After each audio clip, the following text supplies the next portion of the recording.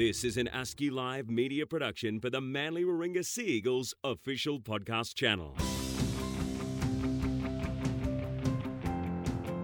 G'day, Steve Menzies here, and this is the Sea Eagles Business Podcast, hosted by Sea Eagles Commercial Manager Ben Brodie and Chief Commercial Officer Luke Tucker. Each week, Ben and Luke will be joined by Sea Eagles corporate partners and other special guests to chat about all things business. And of course, a bit of footy. The Sea Eagles Business Podcast is proudly presented by Manly media partner ASCII Live Media. Now, let's get down to business.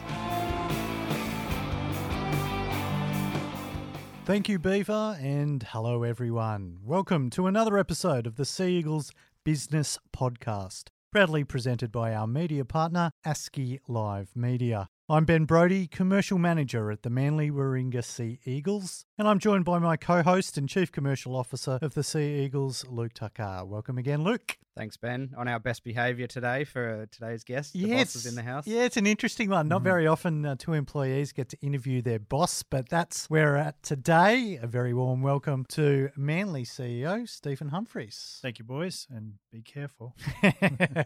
Stephen, a pleasure having you along. We've had a few interviews with sponsors, with owners, but it's good to have you in to get an understanding of not just your role with the club, but your history in rugby league, because it is a long and varied one. So we're keen to hear it all, warts and all. Good. Well, let's go. Well, let's go right back to the early days. Growing up, your father was a very successful rugby league administrator, so there's no doubt that rugby league was in your blood early.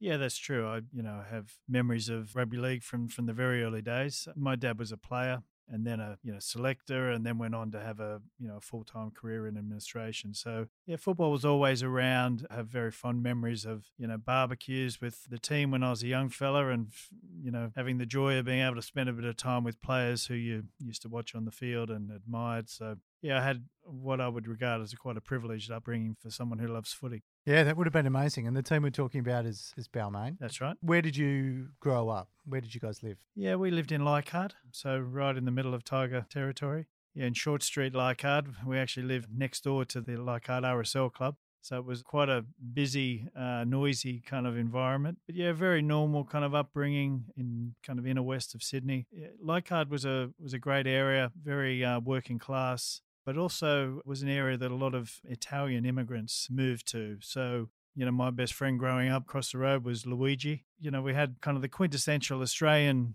pieces to it, but then this bit of Italy that made Leichhardt such a great place to grow up. And it still holds on to that. And when you do get to go to games at Leichhardt, it is a special opportunity to go to the pubs and go to the restaurants before and after. And I guess it's similar to an extent with Manly, that they have their own unique culture and understanding of who they are. Yeah, I agree with that. That strong culture and strong kind of sense of community is a similar trait. Yeah. It's one of those venues that if you're the away team, you've been there.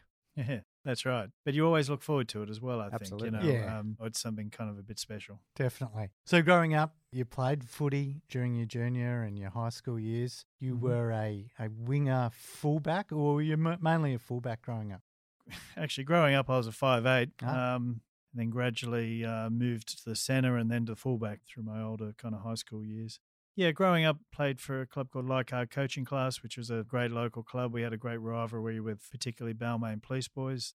Wayne Pearce was a contemporary of mine, and Wayne and I played against each other through junior days. And then played at school, Christian Brothers Lewisham. We had a very good school team. Went on to win our year in the Opens against Marcel and Randwick, which is also a very good rugby league school. Yeah, so very fond memories of that. Yeah, and growing up, was it all I want to do is play rugby league? I want to be a rugby league player, or did you have ambitions greater than that? I guess it waxed and waned a bit, as you do. When I was very young, it was all about footy. Loved my footy, and couldn't wait to play on a Saturday morning. Then through high school, I guess I went through a period, probably when I was about, 14, 15, where it wasn't that big a deal for me, to be honest with you. And discovered a few other things that were a bit interesting. It's a natural thing. If you look at statistics, in all sports, but particularly kind of, I guess, rugby league and boys-orientated sports, 15 is a bit of a dropout period where you're right, there are other interests that you develop. Girls come along and kind of take a big chunk of your mind as well. So I went through that, and then thankfully for me, as I said, we had a very good opens team. So our final year at school, and that I think got me, thinking about maybe football could be a bigger part of my life again. So I played a year or so after school, and then was fortunate enough to be graded at Balmain. So I played in the Western Suburbs district for a year with my mates after school, but Balmain was always where I wanted to be if I could be good enough, and went down and trialled along with, 100 other blokes, and was fortunate enough to be graded in 1980. And we went on to have a very good year that year in under 23s as it was at the time. Made our way through to the grand final, but was beaten by a very good Parramatta team that had a number of guys that would go on to have long careers. Yeah, do you want to name some of them? Oh, we had guys like John Muggleton, Sterlo, Eric Groth. Right. They had a very good side coming through, as we did, but they got the cash on the grand final day. That's not too bad, losing to those that calibre of players. Yeah. Okay, so you're under 23s. Tell us about the lead into making your first grade debut, what you had to go through. Obviously more trials than playing, presume, reserve grade, and from there. Yeah, I had a kind of, I guess a traditional pathway through. 23s, as I said, we had a very good first year. Played reserve grade through, we won the reserve grade grand final in 82, which was great. 83, I was fortunate enough to play a few games in first grade. And then at 84, I played most of that year in first grade, certainly I think all the second half of the year at least. Was a fullback. We had a pretty decent fullback at Balmain at the time called Gary Jack, who was, outstanding player. And so I'd fill in for Gary when he was injured at fullback or on rep duty, but then I was able to secure a spot on the wing, which was great. We had a very good side at Balmain at the time. We were probably growing into a very good side, which culminated in, making a couple of grand finals towards the end of the 80s. Yeah, really good bunch of blokes. Great time. I was not, not the best football player going around, but I was, I guess, what you call a really good club man. I played nearly 200 games, great games for Balmain, which I'm very proud of. And most importantly, made some great friendships from, and have some pretty good memories. You mentioned that clubman side of yourself. Was there thoughts or opportunities to go anywhere? Was someone like a Gary Jack there locking down the fullback spot, or was Balmain just home? Yeah, Balmain was home. It never really entered my mind. There was at one point a bit of interest from another club in Sydney, but it never really... Wasn't Manly by any chance, was it? No, it wasn't Manly. No. We used to take the Western Suburbs players, I think. Yeah, you took quite a few of those. But we got you eventually anyway. We'll talk about that later in the show, but we got you eventually. Exactly. Well, funnily enough, you played 2 games against Manly, I believe, for first grade. You scored a try in each of those games, but you never won against Manly. So I think you were seeing the future. You were doing enough, but not too much to beat us. Yeah, I got kind of vague memories. That one was, I think, at Leichhardt, and one at what we now love as Lotto Land. Mm-hmm. I think one of them, I started the year ahead of Gary Jack. Gary got, I think, injured in pre-season and missed a bit of pre-season, and I... Or did you trip him over in the car park or something? Yeah, it was dark and he couldn't see me. But I got the jump on him for a week or two. But then he and one of those games was Manly, which was great. I was fortunate enough. I think Blocker Roach went straight through, and I just backed up down the middle and was lucky enough to get a try there. Is there footage of that you still have or you can find? Because people know now you're a father of 8. Yep. So I'm sure there's plenty of opportunities to want to show off your wares to the kids and tell them that Dad was a first grade footballer. Yeah, the only problem with that is, you tell them that story, of course, but then they go do their own research and they find out, they find some footage of you where you weren't so glorious and bring you back to earth a bit. So, yeah, there's a little bit of a round. The kids do their own research and they like to show me one where I missed a tackle rather than where I scored a try. Sure. So you finished your career after a few seasons. What was next? What was next for you? Because I'm sure that, as you said, that you just wanted to play footy and then it changed and all the rest. Did you find yourself going, shit, I have no idea what I want to do, or did you have a clear path? Yeah, no, footy for me was never the be-all and the end-all. I mean, I loved it, but, we're going back to a day when it was part-time stuff. We all had jobs. Of course. Just towards the end of my career, some of the guys at the very top of the tree, were earning enough to make a career from it. But the vast majority of us worked and trained, 2 or 3 nights a week and then played. What were you doing? When I first started playing, I was studying. When I was at school, I was really keen to pursue a law degree and a law career. When I got to uni, though, and started that law degree, I didn't quite live up to what I thought it was. So I changed then to an economics degree, and I did that part-time for a while I was playing, and then I deferred it, and then when I finished footy, I went back and finished that off. So, yes, it was always, as I say, footy was always a great part of my life, but not the central part. So I was, for much of the latter end of my career, I was working with a company called TNT. So I was in a graduate program at TNT. They used to sponsor the referees back in the day. They did. Yeah, they did for a long time. And we had a lot of footballers actually working at TNT at the time. I'm not sure if that was really a conscious decision or just going to happen that way, but I ended up on the commercial side of that business after doing a placement in different parts of the business through the graduate program. Ended up in the commercial end of the business and really enjoyed that. I had 10 years at TNT. Okay. And from there, because there is, numerous parts or experiences in your working career, where to from there? Yeah, so after some time at TNT, I moved into Avis Rent-A-Car, and I had 6 or 7 really good years at Avis. It was a very well-run company. We were headquartered at St Leonard's at the time. It was one of these kind of high-volume, low-margin businesses, so you had to get everything right to make a dollar. You had to make sure you had the right cars in the right places at the right time. It was a good introduction for me around variable pricing, so what you'd pay for a car today would be different to tomorrow and be different kind of here as it was to, somewhere, 5 miles away. And was that driven by demand? Yeah, rent-a-car companies were quite pioneering in the way that they developed that kind of pricing model. Airlines, which I later spent most of my career in, built on a lot of that early work that car rental companies did. But yeah, it was about having the right algorithms to predict demand, to predict where that demand would come from and what the kind of price elasticity was present. This is a bit off track, but one thing that I've always been interested in with rental cars, and it might be a very simple answer, is do they eventually have to get, like you pick up a rental car in Victoria and drive it to Sydney, do they eventually have to work out a way of getting that back to that depot in Victoria eventually? Or Well, eventually. Yeah, it might go on quite a journey before it gets there, but at some point they will, incentivize that car to get back to where it needs to be. And that's one of the inputs to a pricing model. So, yeah, there's quite a bit to it, but my days at Avis were very good. I learned a lot about that teamwork as well, that connection between the operational part of the business and the commercial side of the business, and how, if you get that right, you can really do well.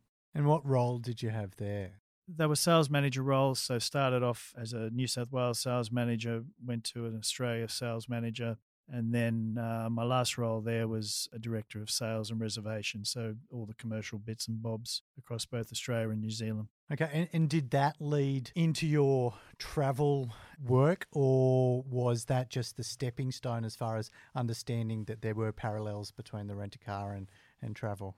Yeah, no, the rent-a-car industry sees itself very much part of the broader travel segment. And, in that role with Avis, had a very close relationship with our airline partners, because that is the key kind of driver to make sure that you had a strong airline partner and you were there to pick up the people as they got off the plane, so to speak. So it was a very good introduction for me into the broader travel industry and airlines specifically. And I actually went from Avis to British Airways. Okay. And as you would have heard in the background there, the halftime siren has gone. We are going to really enjoy the second half of this chat because we talk about Stephen's involvement in the travel industry, as well as his involvement as CEO at 2 different NRL clubs. We'll hear from our sponsors in the meantime. Take a really quick break and we will be back for the second half of our chat with Manly CEO Stephen Humphreys. The Manly Warringah Sea Eagles thank our major partner United Resource Management for their ongoing support. Season 2020 is URM's 24th consecutive year sponsoring the Sea Eagles, and they are also big supporters of communities right across Australia. The Sea Eagles also thank Premier Partners Shaw & Partners Financial Services, Lotto Land and all corporate partners of the club.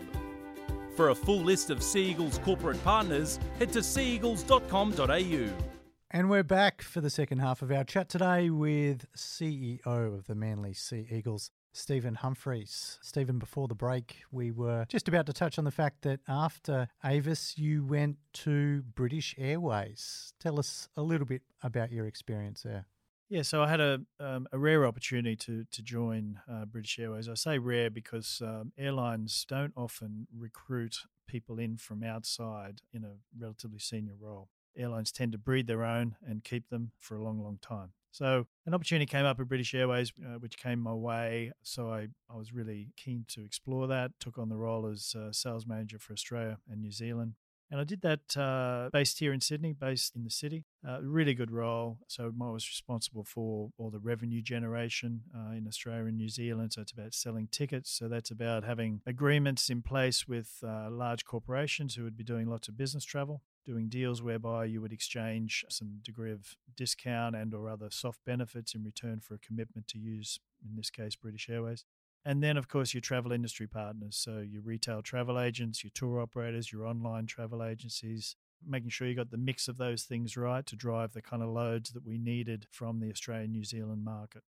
So really good role, enjoyed it immensely. After a couple of years, I was offered a role in London, which was great. I actually, at that time, I just got married. So my wife and I were straight away on a honeymoon, and part of that honeymoon was having a look for somewhere to live in London. So it was a really exciting time for us, and we jumped in with both feet, went to London. We had our first two boys during that time in London, and the role I took on in London was managing all the large corporate relationships for British Airways in the UK, which was the home market. Really high stakes game. I guess the first thing for me was the work was kind of similar to what I had experienced before, just the numbers were a lot bigger. Sure. And I guess the visibility and the pressure that comes with that. But it was a great role, enjoyed it immensely. You know, we love living in London as well, which we did in that stint for about 3 years. How did you find the transition from not only building new business relationships, but in a new environment?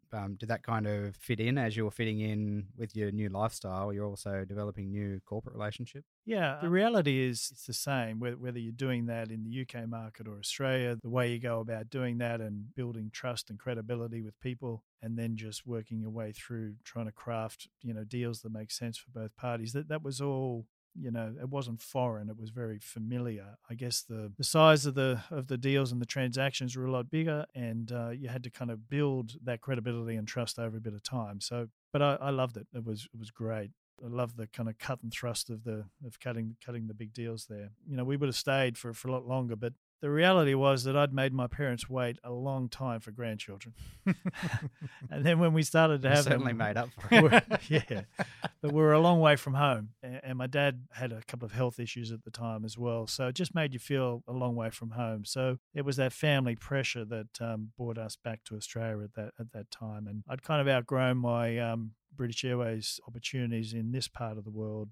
I didn't want to leave British Airways. I really enjoyed my time there and had a lot of good friends. But fortunately, we were in an equity position relationship with Qantas at the time. So we did a deal where I was basically loaned to Qantas, seconded, if you like, for a period of time, which enabled me to come back to Australia, but not necessarily leave British Airways at the time. So it was a great thing, and I was really, really appreciative of the people who made that happen for me. Was that very much a timing thing? Did you have to try and make that happen to get what you needed to get personally as well out of it, or did the timing just work? The timing kind of worked, and I think, like most things, if you've got a good track record and you've established some good relationships, you can normally find your way through a bit of a dilemma like that one, a personal one.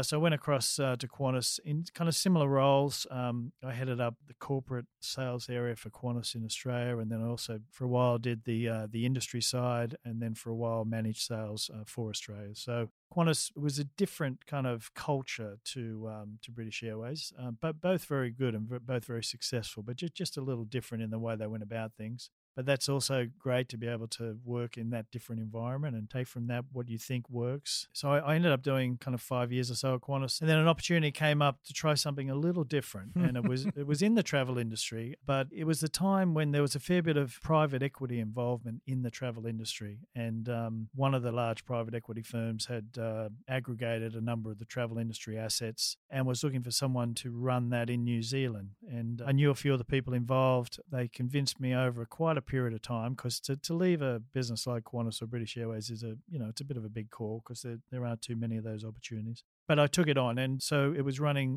what was called the Stella Travel Group in New Zealand. It accounted for about half of the entire travel industry in New Zealand. So had a number of different parts to it in retail travel, in corporate travel, in travel wholesaling and ticketing. So it was a very diverse group, a large group in New Zealand. I was the CEO of the business. So that was an opportunity for me to have full P&L responsibility for that business. And it was great. Unfortunately, two things happened for me. The weekend that my wife and I went across to Auckland to look for accommodation, my father had quite a serious stroke. And that meant that we delayed relocating the family to New Zealand because I thought, I didn't want to move the family and put them through that, and then probably me wanting to go back to see my dad every weekend. How many are we talking in the tribe at that what stage? were we up to at that point? I think we were probably... What did you forget after the first two? Probably 4, maybe 5. I can't quite remember. So that happened. So I commuted from Sydney to Auckland for a year. Really? And yeah. what do you mean commute? Like, was it so half it was, the week there? It was actually quite simple. So I'd have dinner with the family on a Sunday night, an early dinner. I'd then go to the airport, get on a flight to Auckland. I'd work all week, and I'd be back Friday night for dinner. Wow. So for me, it was actually, selfishly, it worked beautifully because I could just work during the week as much as I could. But weekend, you had real separation from work and home, which I've never really had before. So it really worked for me, but unfortunately for my wife, of course, that meant she was... I was going to say, we'll get Kel on for an episode and we'll have a chat with her about how it worked. Yeah, she had a different kind of take on that one. But all credit to her, she managed through that really well. But we couldn't sustain that. And also, what happened right at that time was the global financial crisis hit, and so one of the motivations for me going into that role was to build some equity in that business myself, and that all changed with the GFC. All businesses were challenged significantly, travel particularly. And so over a bit of time, I just agreed with my global CEO at the time that I would look to relocate back to Australia. And at that point, for the first time in my career, I genuinely had no idea what I was going to do. And that was both the most scariest time for me, but also the most... Liberating? Liberating is probably a good word, Ben, because it was like saying, okay, well, here I am, and where could I go, and who might want me? Was there much looking back thinking, oh, maybe I should have stayed with that safety of Qantas or British Airways? Yeah, definitely. Yeah, definitely at the time. I had a growing family, a large and continuing to grow family, so you think of all those things, but... it's funny how timing works. Right at that time, West Tigers had an opening for a CEO, and one conversation led to a couple of interviews, and before I knew it, I'd been offered that role, and there I was. And so what was the timeline from leaving the travel business in New Zealand to starting at the Tigers? Pretty much immediate. Wow. It was immediate. So we'd agreed to make an announcement in New Zealand that I was going to be moving on from the business. And within a week or so, the West Tigers thing was done. And was that 2008 or 2009 you started at the Tigers? 9. Okay. Yeah, 2009. Yeah. Right. So... Before the season started, or do you remember? No, it was... I came in kind of late that year. From memory, it was like July or August or something like that. I remember going to my first game at Parramatta Stadium, actually. And at the time, the Tigers had gone through a lean patch. You might recall they won the premiership in 2005, which was brilliant. I was there. Oh, were you? Yeah. Had you come back from Britain for that? We were back. We were just back when I was with Qantas. Right. So did you keep a relationship with the club during all those years? Or how did the whole conversation start, I guess? Did you just apply for the job because you knew it was there, or did that come through a relationship? I maintained a relationship of sorts, I guess. People have relationships, don't they? So it's the people who I knew who were, involved in some way in the club. So, I had a conversation with one of the directors at the time who I'd known for a long time. And, I didn't get any favours. I went through the normal process along with, many other applicants, but it happened relatively quickly. So tell us about your time there. It was a successful time for the Tigers on the field. 2010, they made the preliminary final, lost by 1 point to the Dragons. 2011, again, lost a major semi-final to the Warriors. Yep. Still don't know how we lost that game, but anyway. Yeah, Kristen Nino, from nowhere. Yeah. Tell us about the volatility of being a CEO of a rugby league club. I saw a bit of everything at West Tigers. So we had, as you said, a couple of very successful years, had a kind of mediocre year, and then a very poor year. So I got to see the different performance levels. and what comes with those different performance levels. And- West Tigers is if not unique, it's unusual in its history and its makeup. In some respects, that's what makes it a great club, from my view, but also one that can at times be difficult to operate in. And the time I was there were challenges. One of the partners in Balmain had its financial issues as a result of developments that didn't go their way. The west side of the joint venture was strong, and thankfully they've been able to work that through in recent years and kept things together. But I guess I describe it as some of my best moments from a professional point of view, but also some of the worst. And you get a bit of everything in rugby league, and you do. Certainly had it there. I'd imagine, without going into too many specifics, was it a sacking of Tim Sheens and then Mick Potter coming on board? Yeah, that was a really, really difficult time. I mean, Tim, a legend of the game, an incredibly well-credentialed coach, premiership-winning coach. He was the Australian coach at the time. Just someone who deservedly had the respect of everyone. So when the board made that decision that they wanted to make a change in the coaching, that was difficult, no question about it. How did the process, is it up to you to speak to Tim? Is it the board? What's the process? Look, I guess every club would approach that in Sure. their own way. But yes, I spoke to Tim about that, and the chairman at the time, Dave Trodden, was, very much part of those conversations. But yeah, it was acrimonious and took a bit of doing, even after Tim had left in terms of the financial settlement around that. So I won't go into any more detail around that other than to say it was really challenging. Time over, I think we could have and should have done some things differently, but that's part of it, isn't it? You take something from every experience and you learn. That's not just rugby league, that's business, that's life in general. Yeah. And as we hear in the background, that is the full-time siren, but considering the guests, considering the future, and considering we haven't even touched on the Manly Seagulls left, I believe the referees have called for golden point extra time. It's an intense and exciting moment, so let's keep things going. Stephen, you finished up with the Tigers. Was that 2013, I believe? Yep, that's right. And then on to British Airways from there. I don't want to skip over that time in British Airways, but I know you were head of global sales and, very successful going back to the UK. I think it obviously says a lot for the relationships you had not only at the Tigers, but at British Airways to kind of go full circle twice. And I guess by this time of your career, it was a bit of you're able to choose where you went to because of the runs you'd racked up and the relationships you've built in the past. Yeah, well, I think that's the ultimate test, isn't it, to be welcomed back somewhere. I felt very fortunate to go back to BA. It's not something I had contemplated. I actually rang a former boss of mine about a different job opportunity that I'd had at the time and was seeking a bit of counsel from him, and somewhere out of that I ended up back in London. This time with a lot more kids. Sure. So we headed back with 7 kids and had our final, I say final, please God, I've eighth seen the child hours there. you're working these days. Yeah, you don't have time to have another kid. It's not going to happen. So went back there and took on the role of global sales head, which was brilliant. So it was a big role, big responsibility, but yeah, loved it. And it was just, again, we were there over 5 years this second time round, and it was, our younger children were just getting to an age where we wanted to reconnect them with family and Australia and Australia's values and attributes. And again, I wasn't exactly sure of the passage back to Australia. The Manly role came up.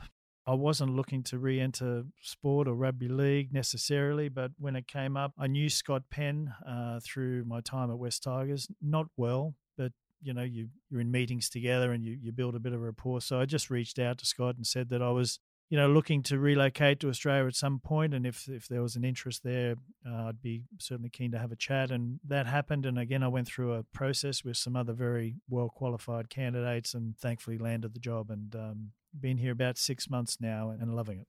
Excellent. So you did move back and you came on board and you faced, a few difficulties, within the game. And then, of course, what everyone's experienced with COVID and all the rest. Tell us about coming back, and obviously, there was certain things around Des and how he left the Bulldogs and all the rest, and that he likes to, run his own race, and he's very successful man at doing that. But you're the CEO. Was there a little bit of preconceived ideas about how you would get along with Des, and what was that first meeting like?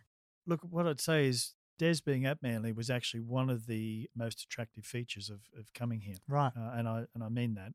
The relationship between the CEO and the coach is critical. The relationship with the chairman is also very important. But on a day-to-day, down in the ditches, the CEO and the coach have to be on the same page. Don't have to agree all the time, and in fact, it's quite good to have some robust disagreements. But I always knew that, first of all, Des has my total respect for what he's achieved in the game.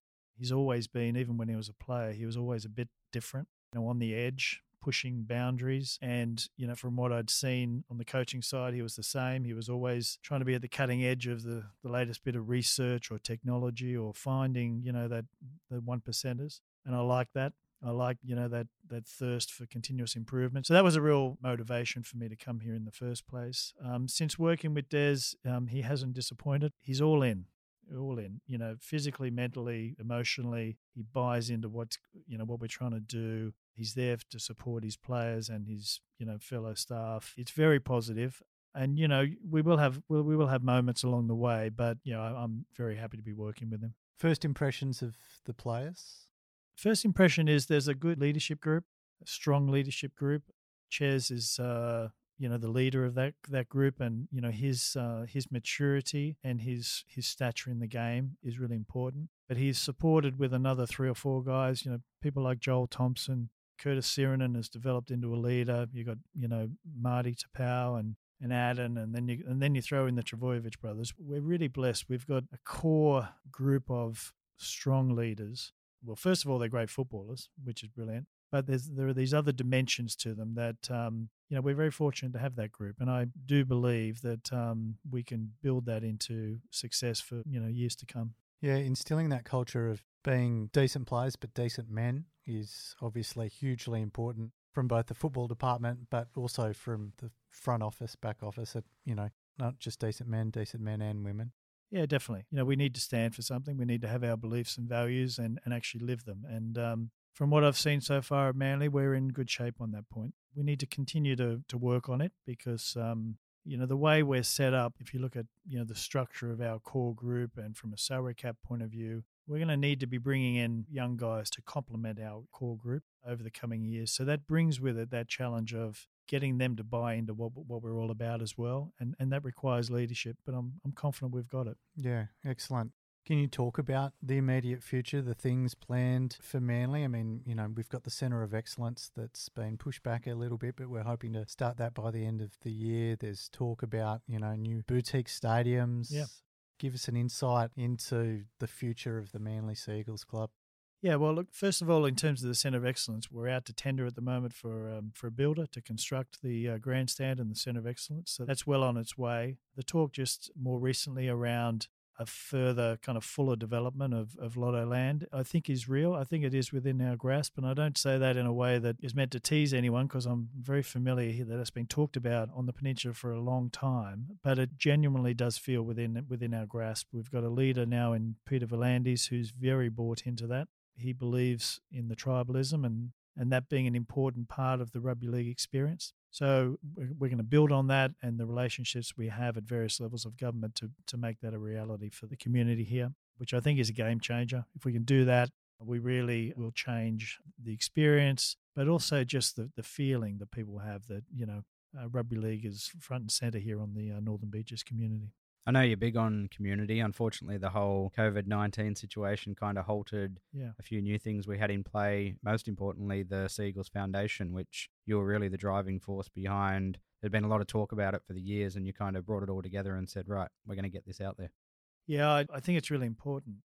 Rugby league clubs for me are all about the community. They are community assets. We're there for the community. So we need to demonstrate that in lots of different ways that we act and behave. The foundation, I think, is really important. There are lots of people who want to support what we do, both on and off the field, and we need to keep reaching out and giving them ways that they can connect with us, and the foundation is one of those. And I certainly hope that over time it will enable us to do a lot more in the community. That's the plan anyway. But certainly for as long as I'm here, we will always see ourselves as being a central part of the community rather than be something that people look at. And obviously, we talk about the commercial and corporate side of our business. Something you would have noticed coming in and now that you're really driving is the relationships we have with our partners and how community-focused they are as well. Yeah, absolutely. There's a real connection of and symmetry there of thinking.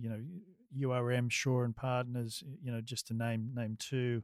they have community at the heart of everything they do. You talk to those guys and it doesn't take many sentences before you get into what can we do for the community, or, who can we help here? So I'm very comfortable that we're aligned in our thinking, which is great. And there are other partners that we have as well, both today and some that we're working on at the moment that will complement that as well. We talk about other partners. TripADeal is a great example about the conversations that you're now having with TripADeal through your experience in the travel industry. You're able to share some experience and some insights with them, which adds value back from us rather than just a logo on a jersey. Yeah, well, I think that's a key part of it, isn't it? Trying to help each other, understand where there are some challenges or opportunities, and use whatever network you've got or experience you've got. And it goes both ways. I mean, those guys have helped us, in that case, TripADeal, with different opportunities, or, standing by us when we need them. So I certainly want our partners, when asked about what the relationship is like with Manly, to say that it's, they're adding value. And that comes in different ways, but they share our values and they're helping us kind of drive the business agenda that we have. Well, you would have heard in the background there, the siren has gone. Not surprisingly, Daly Cherry Evans has kicked a field goal to win the game.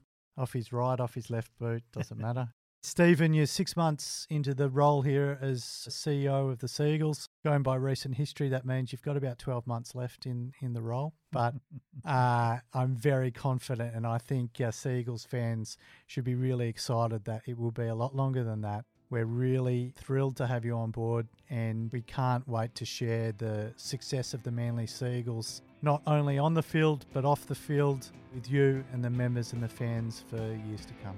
Thanks, Ben. That's certainly the plan. Excellent. Thank you very much, Stephen Humphries.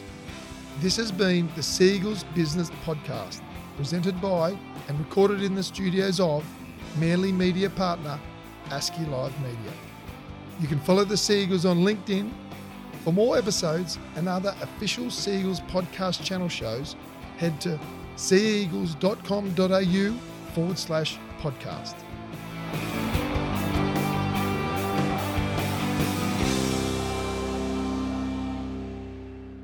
This has been an ASCII Live media production for the Manly Warringah Seagulls official podcast channel.